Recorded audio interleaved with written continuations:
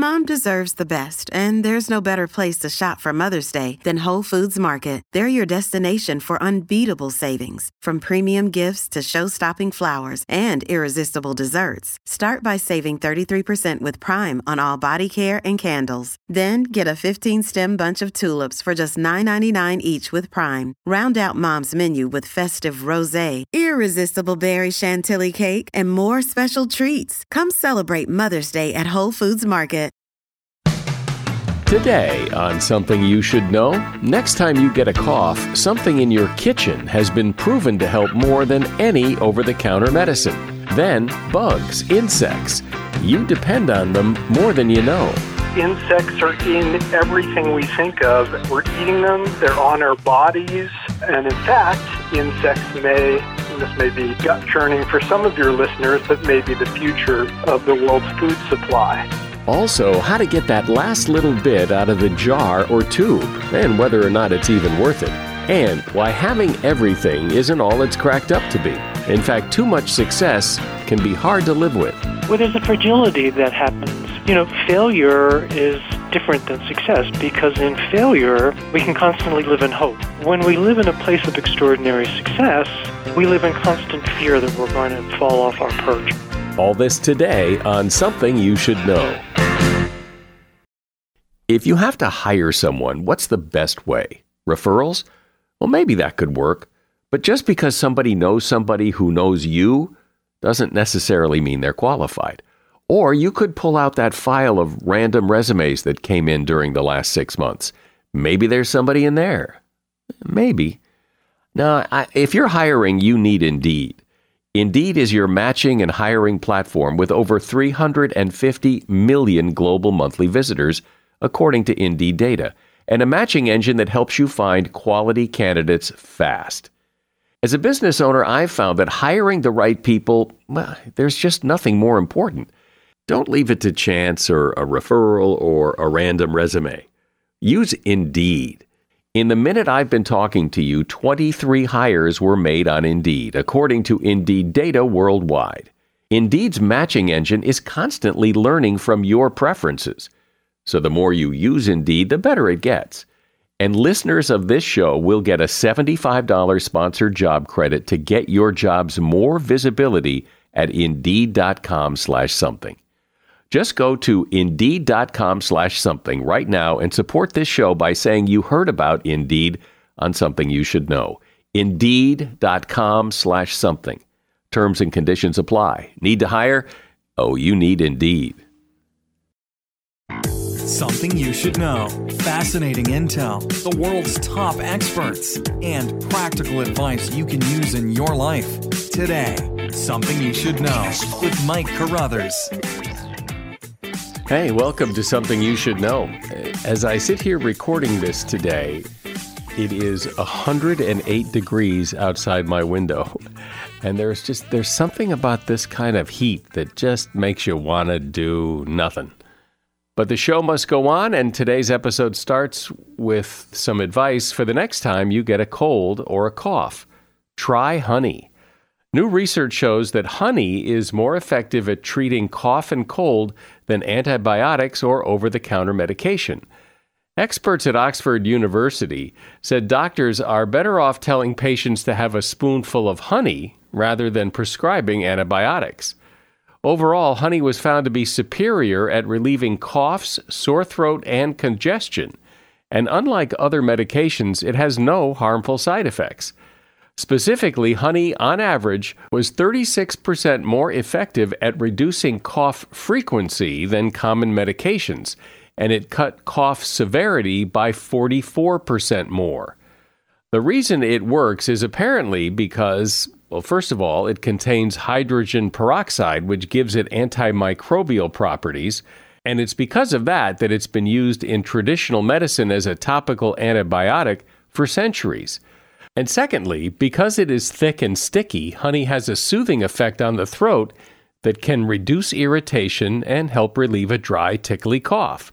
And you don't have to eat it straight if you don't like the taste of just eating pure honey. Even putting it in tea helps. And that is something you should know.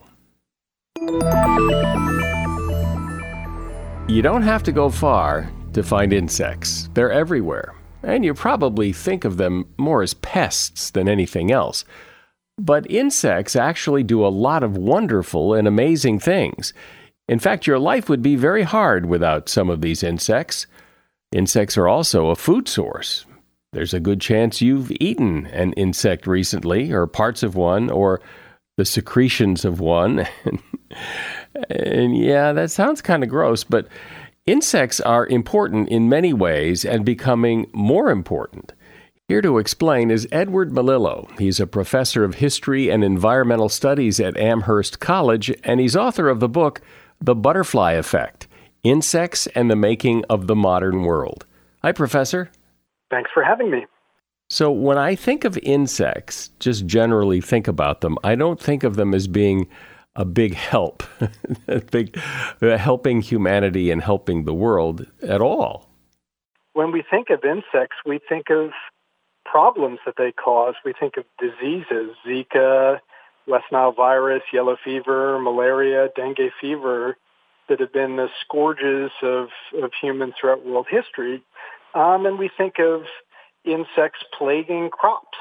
The world's farmers spend something on the order of $16 billion annually on insecticides. And so that's the traditional view of insects. But I began investigating the other side of the story and wanted to tell that tale, which is that essentially insects are in everything we think of as resolutely modern.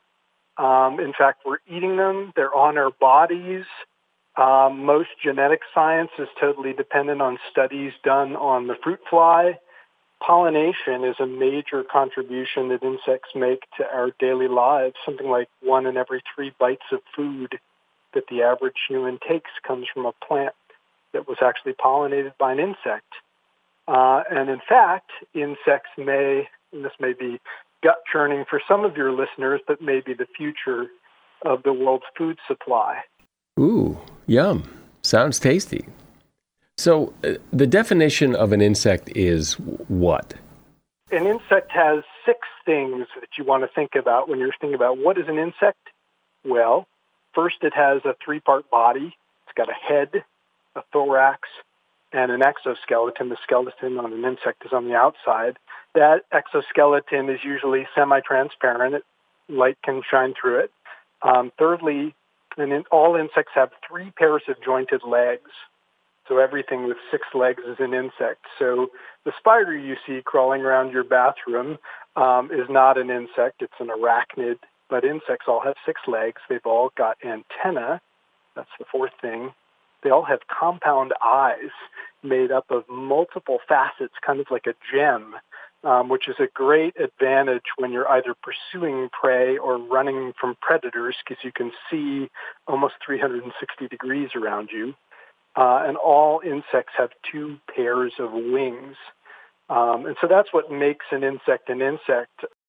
When you look at all the different varieties of insects, are you able to say they all have a purpose? I'm sure everyone has sat around and been, bitten by a mosquito and thought, why do we even have them? Why are they here? What purpose do they serve? And I wonder, do they all have a function and a purpose for the world, or are they often just pests? Yeah, I mean, a lot of them have purposes and functions that kind of go unannounced that we don't see all the time, because insects have a way of not only hiding under the trash can and behind the fridge, but a lot of what they do is underground, in the grass, and out of sight.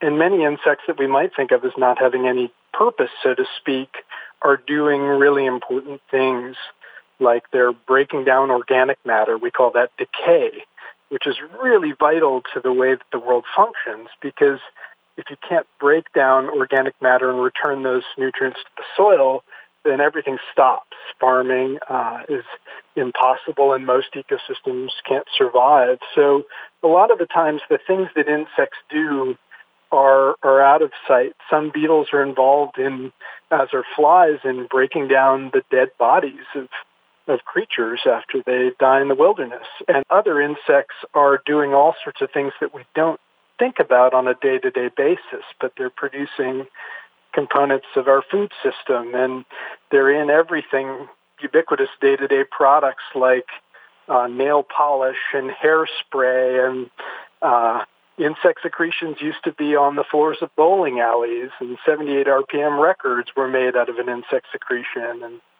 people dyed their clothes with insects. So it's sort of a tale of all the things that insects are doing that are unannounced that we don't think about on a daily basis. So I guess to sort of sum it up, to answer your question, yes, a lot of insects have purposes for the functioning of the world that we never see, remark upon, or think about.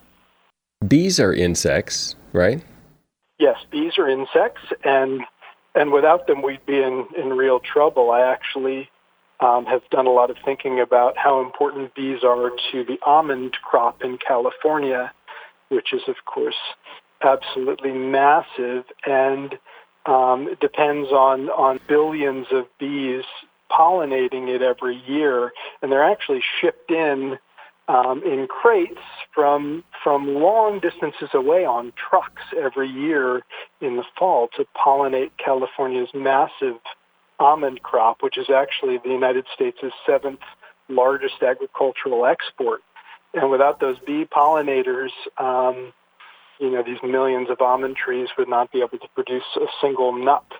So when you're on an airplane next time and you're opening that little bag of almonds, you might think about the fact that there was an insect involved in its coming to fruition, quite literally. So. There's been talk, I've certainly read and heard things about the concern about bees disappearing. What is that about?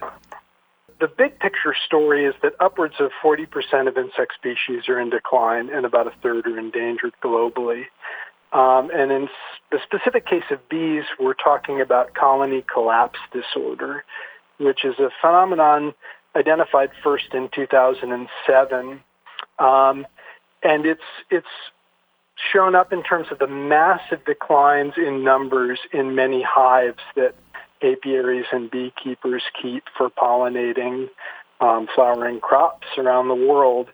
And there are a couple possible causes of this. The science is not conclusive yet, but one of them is a parasitic mite with the great name Varroa destructor. Sounds like a creature out of a science fiction film, but it actually sucks out the hemolymph from bees, which is like their blood, and ends up killing bees in their hive.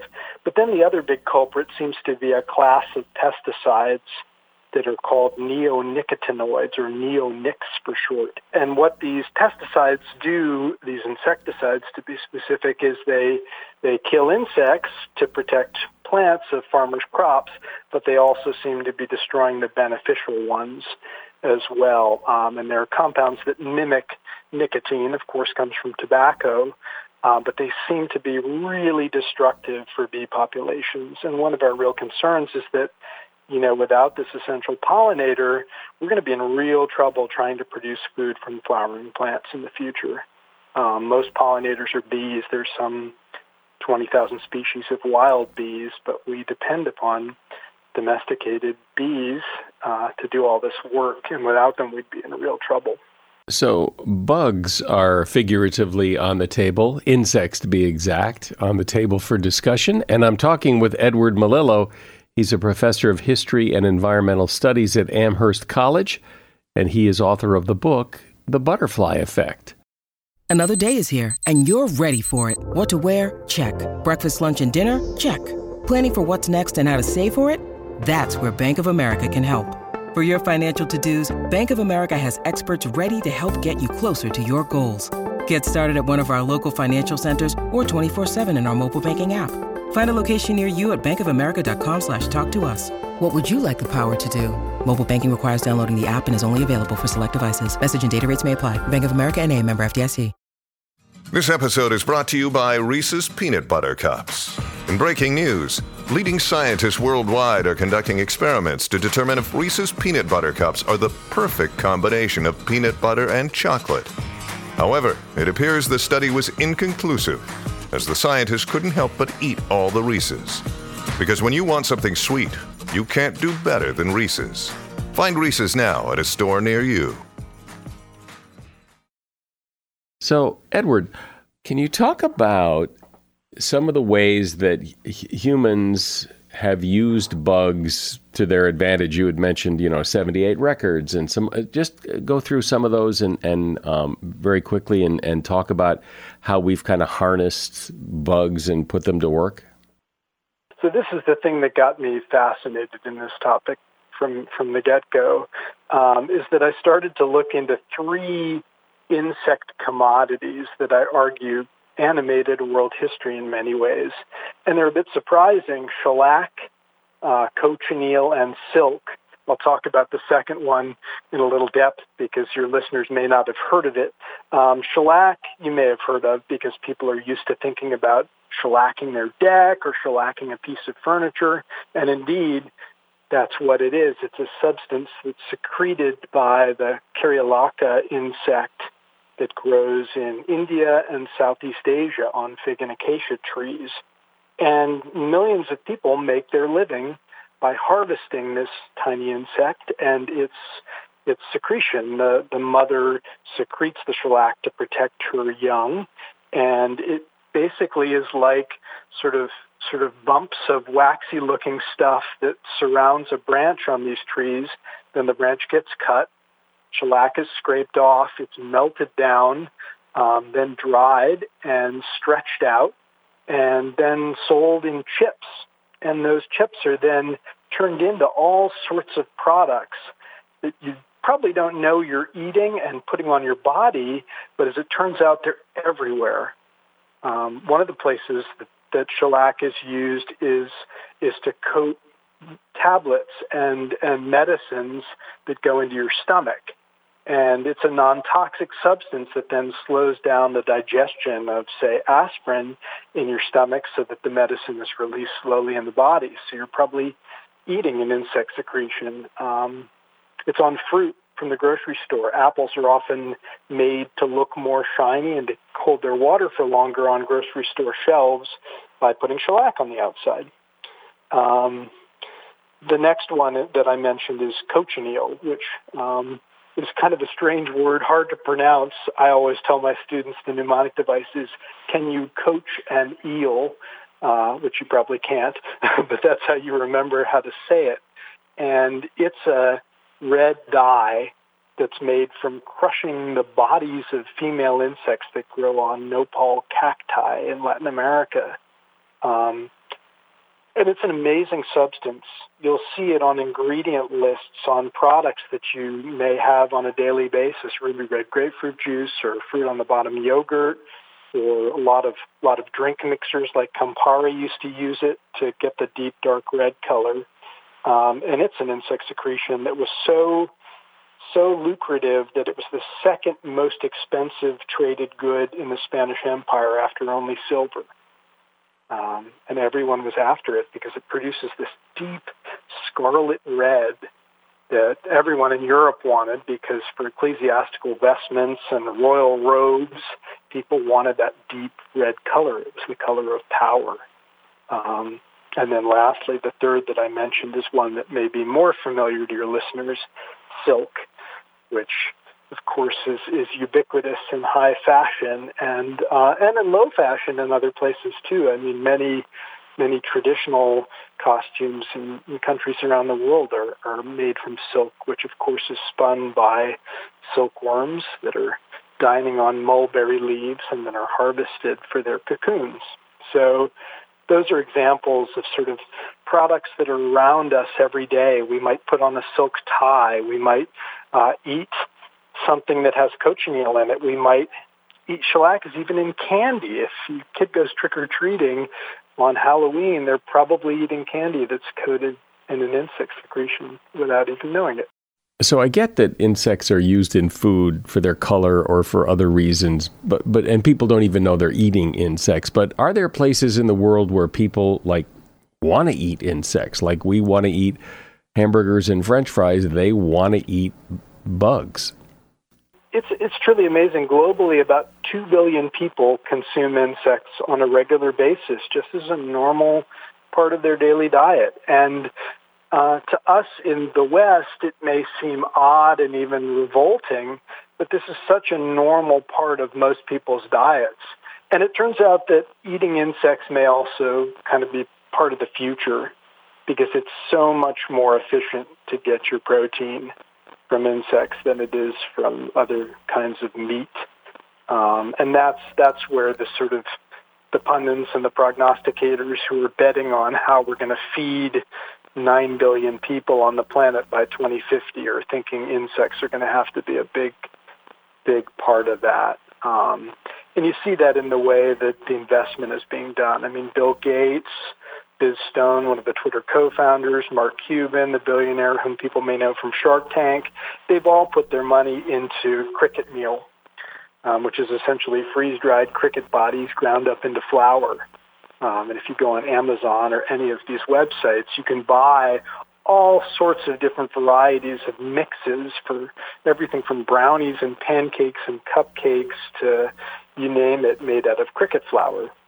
And the reason for that is it's just really efficient. To produce 1 pound of crickets, you need a gallon of water and about 2 cubic feet of space. And let's compare that. If you want to produce 1 pound of beef in the United States, you need 1,000 gallons of water and 2 acres of grazing land. And it turns out the pound of crickets has 3 times the amount of protein, more iron, and more vitamins than the beef. So if you're thinking about efficiency, this is probably the way that the future of food is going to go. While you were talking, I was looking up on Amazon to see cricket flour, and it's amazing how many cricket products, edible crickets, there are that you can buy on Amazon. So it's one thing, though, to do this for efficiency, but are there cultures where people really look forward to, like they really want, not because it's efficient, but because it's delicious, they want these insects? There's almost no culture on the planet where there isn't a major insect dish at the heart of the cuisine, in fact. And I'll admit to having tried a few of these, and I have some that I like better than others. But just to give you some examples, in Mexico, it's very common to eat chapulines, which are essentially fried crickets, often served with a lot of chili and lime, and they just really taste like crunchy corn chips, basically. And these have become so popular, even in the United States, that at a lot of baseball stadiums, they're now served as part of the game time snacks. Safeco Field, where the Seattle Mariners play, now has featured chapulines on the menu for baseball fans for several years now. And ESPN did a story on this about the resounding popularity that these little insect snacks have had among baseball fans. In Japan, they eat zazamushi, which are insects that are scooped from riverbeds, insect larvae. In South Africa, it's really common to eat mopanis, which are mopane caterpillars. In fact, Malawi's president, Hastings Banda, was known for carrying pocketfuls of these around and handing them out to children when he was traveling through various villages. He was a rather unsavory character, unfortunately, in terms of his politics, but he was known for handing out insect treats to kids.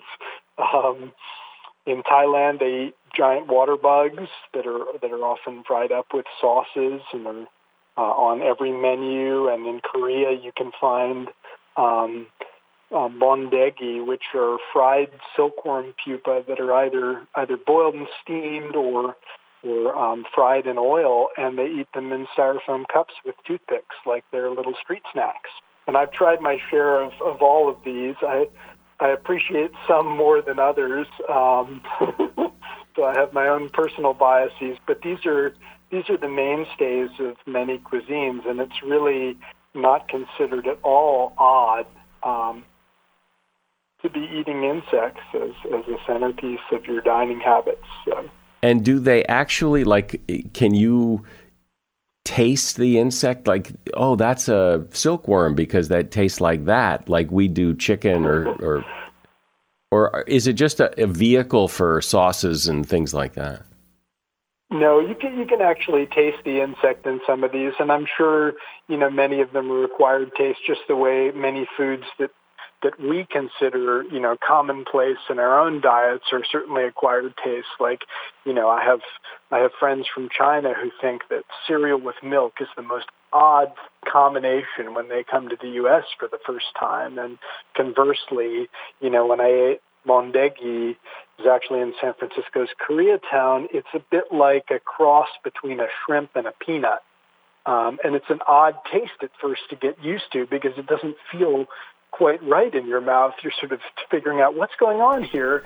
And I didn't happen to enjoy that particular combination, but I know some people absolutely love it. So the insect itself often imparts a taste. Sometimes, like with chapulines, it's sort of, yeah, you're right, it's a vector for the sauce and the coatings. But in other cases, I've eaten a mother termite, actually.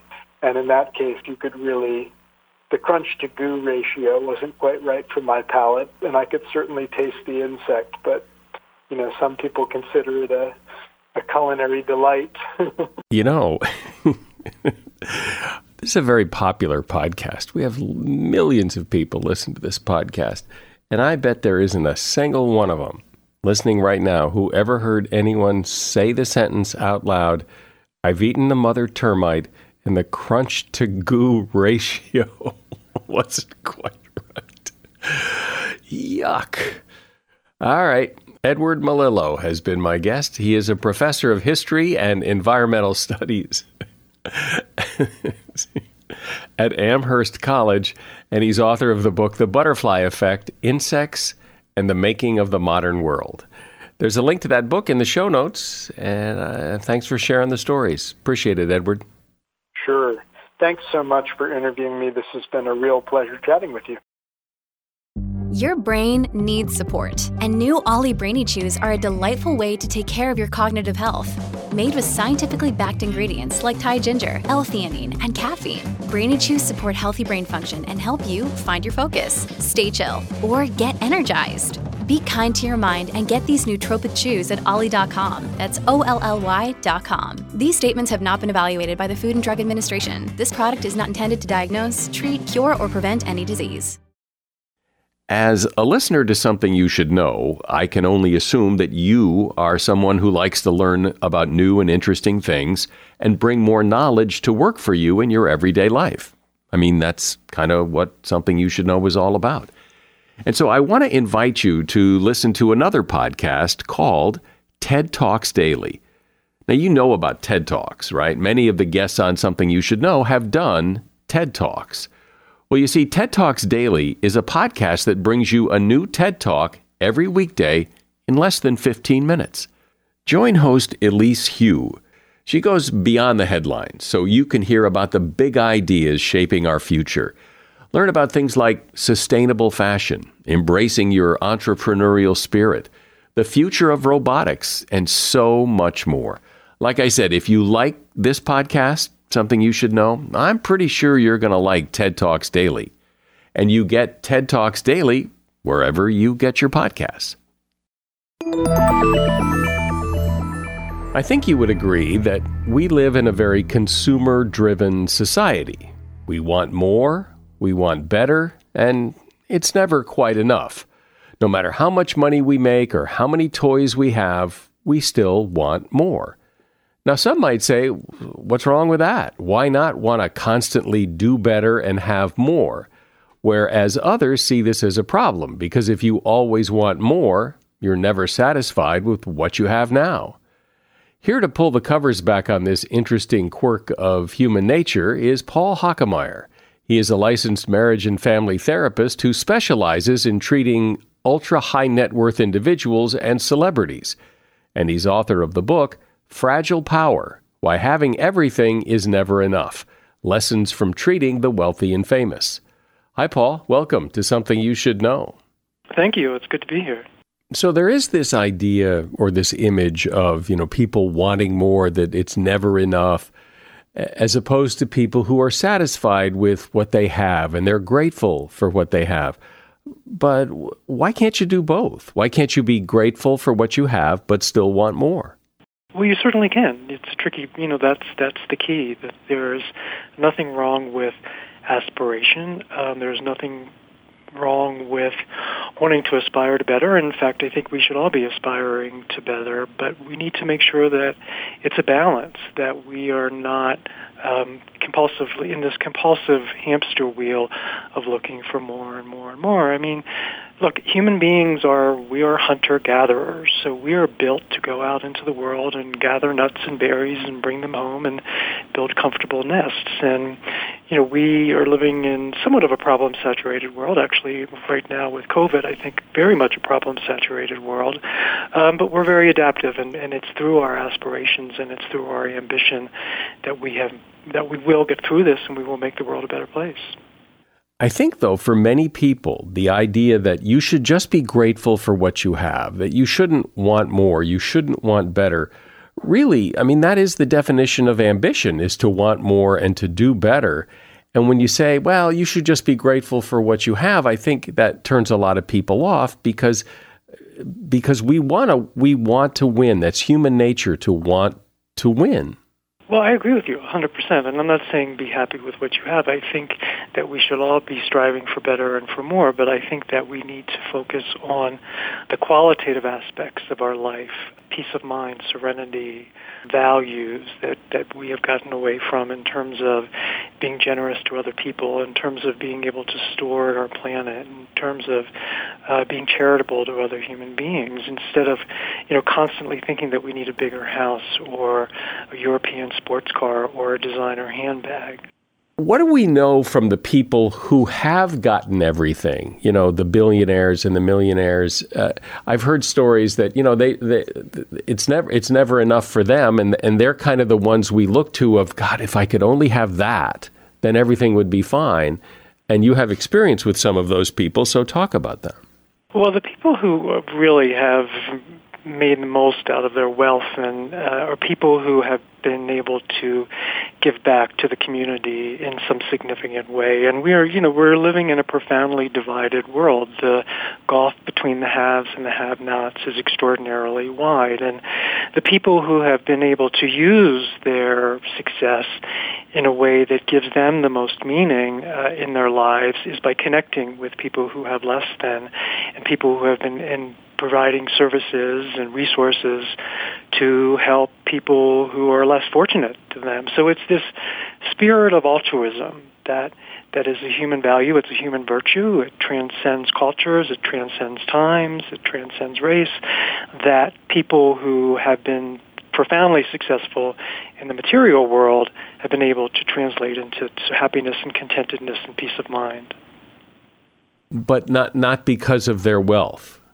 Well, not exclusively, right? It's not an all or nothing thing. We always want to put things in a binary, right? So, but it's their ability to integrate their wealth and utilize their wealth in a way that gives their wealth meaning and purpose. And where does that meaning and purpose come from? If you've spent your whole life focused on the European sports car and the bigger house, where do you get a meaning and a purpose? Well, you have to find it. Those are typically the people who I see in my practice who have attained extraordinarily high levels of success, but they feel, oh my God, like my life has passed me by. I have a terrible relationship with my children. I really don't have any close friends who I can count on, who aren't coming to me for anything other than my money. And so they experience what's called an existential crisis in their life. They have a crisis of meaning. And so there they are at the top of the hill surrounded by all of their toys, and they're profoundly alone. And they are looking at kind of the last phase of their life and thinking, oh my goodness, I spent all my time and resources to get to this top of the hill and to stay at the top of the hill and to surround myself by the toys. But I don't have any of what we call the upholstery in life. So the things that provide comfort and meaning and direction and purpose. And look, we're, in addition to being hunter-gatherers, we are meaning-making creatures. Out of all the animals, we have the most developed prefrontal cortex, the front of our brain that enables us to make meaning out of our lives. And we all want to make meaning out of our lives, right? We all want to know that we have done something important and significant on the limited amount of time that we have on this earth. So talk about, I mean, I remember talking to someone, I don't remember who it was, very successful, well-known, big celebrity, successful kind of guy, who said, in commenting about this whole thing about work-life balance, and he said, you know what, I missed a lot of baseball games, Little League games. I didn't go to all the track meets. I did work weekends, and I don't regret a minute of it. That my meaning came from my work. I loved what I did. And this idea that if you feel that way, there's something wrong with you, he said, I believe is baloney. Mm-hmm. Well, good for him. He certainly has found meaning and purpose in his life and is contented with his life. Look, there isn't a, 100% fits all, this is for everybody, right? I mean, we have to create meaning individually in our lives, and we do get into trouble when we look to other kind of dominant cultural messages to tell us who we should be and how we should be happy. So kudos to the person who you talked to, who, devoted his resources in a way that gave him the most meaning and purpose in his life. But again, it's not for everybody, and, we need to get away from trying to put everybody in this one-size-fits-all. We have to recognize what's important to us in our lives, and then pursue those goals. And what we have gotten into, I'm afraid, particularly with the advent of, say, reality television and the internet, is looking at veneers and looking at the veneers of success and thinking that those are the things that are going to give us pleasure and happiness. But life is not meant to be lived by observing others. It's meant to be a process that we engage in ourselves and experiment with and find our own path and find our own direction. But there's always been that curiosity of what's behind the curtain of, what goes on, in the royal family, the stars of Hollywood. And more recently, there's been all these reality shows about the reality stars and movie stars and how they live their life. And wouldn't it be nice? It almost seems human nature to want to view that and maybe secretly aspire to that. It is 100%. And if you look at our worship of celebrity, it transcends times, it transcends cultures. We can go back to the Greek gods. They were our first celebrities, right? Those were the larger-than-life figures who enabled us to find meaning and purpose and direction in our lives, and we get that from looking at celebrities. And celebrities give us an extraordinary escape from the challenges of our own particular life. They give us role models to aspire to, and as you mentioned quite early in our conversation, there's nothing wrong with aspiration, and we need to be aspirational, and we need to be striving for better, and celebrities enable us to do that. So there's an element of escape, there's an element of hope, right? So that we think that, maybe one day we can have those particular lives. And it enables us to keep striving for something better. And human beings we are hierarchical. We like to arrange ourselves in hierarchies, and we like to be led by charismatic leaders. So it's hardwired into our DNA, and it appeals very much to our sense of place and security and how we make meaning in our world. But then when those things don't happen, when you don't get the mansion in Beverly Hills and you don't get the $1 billion bank account, is that a problem? Or do people just adjust or say, well, I missed that one, but that's okay, life's good? Or, I mean, is all this aspiration leading to a big letdown? Can be if you've been very much singularly focused, if you haven't developed quality relationships in your life that give your life the upholstery and give your life the comfort and give your life the meaning. So again, it's a balance. We kind of always have to go back to these things these are not new, right? These are not new concepts. That we need to have balance in our life. That yes, we need to be striving for better, and yes, we need to appreciate what we have in our present, and most importantly, we need to have quality connections with other human beings that we feel proud of and that give our life meanings. If you typically ask parents, for instance, what are you most proud of? It's their children. Being a parent is extraordinarily gratifying. So maybe there are people who would say my BMW or my handbag, but those people are going to be the exception as opposed to the rule. But again, you can have all those friends and relationships and have a BMW as well. It's not either or. Exactly, and I don't think I'm saying that. And if I'm saying that to you, I'm not saying the right thing. That I agree with you 100%. That it's a balance. It's a titration. There is that. I mean, I think everybody has at some point in their life, if they are old enough, taken the limo, gone to that real exclusive restaurant, stayed in the really fancy hotel. And it's pretty nice, that you get treated really, really well and you feel very special. And, it's kind of hard to go back to your old life the next day when you've had that little taste of glamour. But some people go back to life and everything's fine. But I guess it's almost that taste is very, very tempting. It's seductive and it's intoxicating and it can be an addictive process. So when we go to a fancy restaurant, we're treated like royalty, right? Because we're paying a lot of money, and that taps into something very primal in us as human beings, which is this need to be seen and validated by other human beings, because we are relational creatures.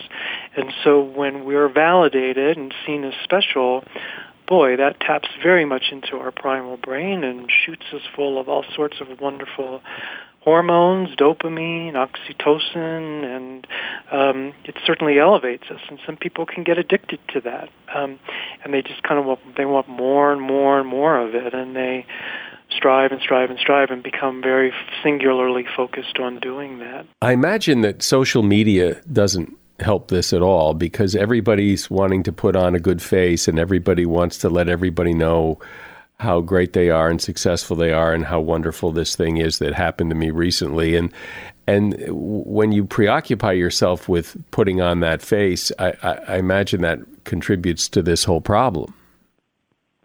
Very much so. It's that focus on the veneer, and then social media is very tied to numbers, right? So I have an Instagram account and I have 1,000 people who follow me. Well, that's not enough, because Khloe Kardashian has 2.5 million, and so there's this, chronic need to determine one's self-worth by how many likes you have or how many people are following you, and that becomes very much a slippery slope, doesn't it? Because then you are tied to what we just talked about, which is this concept of tolerance, right? So if I have 1,000 followers on my Instagram account, that's not enough. I need to have 5,000, and then I need to have 30,000. And then if I post something and I only get 100 likes, then I have a sense of withdrawal, because, well, wait a minute, last week I posted something and I had 500 likes. So again, it's tying one's sense of self and one's validity to these external markers of success. So explain what it means to have everything, since you work with high net worth individuals and celebrities who seemingly have everything. And if you have everything, well, that implies that you have everything. So, but when you do have everything, how does it look from there? Well, there's a fragility that happens with people who have attained extraordinary levels of power, so that we don't fully appreciate the vulnerability where they live in. And, failure is different than success, because in failure, we can constantly live in hope, right? We can constantly live in hope that tomorrow will be a different day, and we can keep tweaking ourselves and getting it better and finally achieve the levels of success that we want. When we live in a place of extraordinary success, we live in constant fear that we're going to fall off our perch, or the success that we have is not sustainable. So it's two very different paradigms to live in. In failure, we can live in hope, and in extraordinary success, we tend to live in fear that we're going to lose what we have. And in that place of fear, there's the fragility that underlines the power that we present to the world. It's hard to see that, I think, for people, that if you have, hundreds of millions of dollars, $1 billion in the bank, how you could ever worry about falling off your perch because you couldn't spend it fast enough. That's right. Yeah, and so again, the answer is not sort of in the quantitative aspect. It's not in the dollars. It's in the quality of the relationships that you have with other human beings.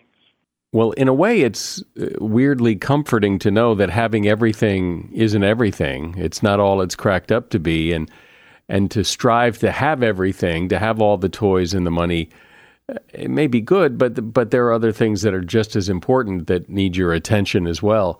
Paul Hockemeyer has been my guest. He's a licensed marriage and family therapist who specializes in treating high net worth individuals and celebrities, and he's author of the book, Fragile Power: Why Having Everything is Never Enough. And there's a link to that book in the show notes. Thank you for coming on, Paul. It is a universal frustration, I think, to try to get that last little bit of whatever it is out of the bottle. Skin lotion, mustard, ketchup. It's always tough to get that last little bit. Consumer Reports did a test, and here's what they found. Skin lotion is the worst. That's because you can leave up to 1/5 of the entire contents of the bottle inaccessible because the lotion sticks to the side of the container. The remedy is to add a little bit of water and shake or carefully cut open the container and scoop it out. Mustard and ketchup are also tough, and again, the answer is to just add a little water. For toothpaste, it turns out that a toothpaste squeezer can be effective and will eventually, I'm not sure how long, but eventually it will pay for itself in the amount of toothpaste that you save and then therefore don't have to buy. Consumer Reports also measured whether products actually pack the amount of product in the container that they claim to. And it turns out they do. And that is something you should know. I love ratings and reviews, and we've been getting some very nice ones lately. Please feel free to add yours to the list and leave a rating and review wherever you listen to this podcast. I'm Mike Carruthers. Thanks for listening today to Something You Should Know. The Bigger Pockets portfolio of podcasts are worthy of your investment. We're having a real conversation as real estate investors. New episodes available every day. It's important to buy where it makes money and not necessarily where you want to travel to. Bigger Pockets, On the Market, Rookie Real Estate, or Money Podcast. The purpose of flipping is to create more cash so then you can reinvest into other types of properties. The Bigger Pockets Podcast on YouTube or wherever you listen.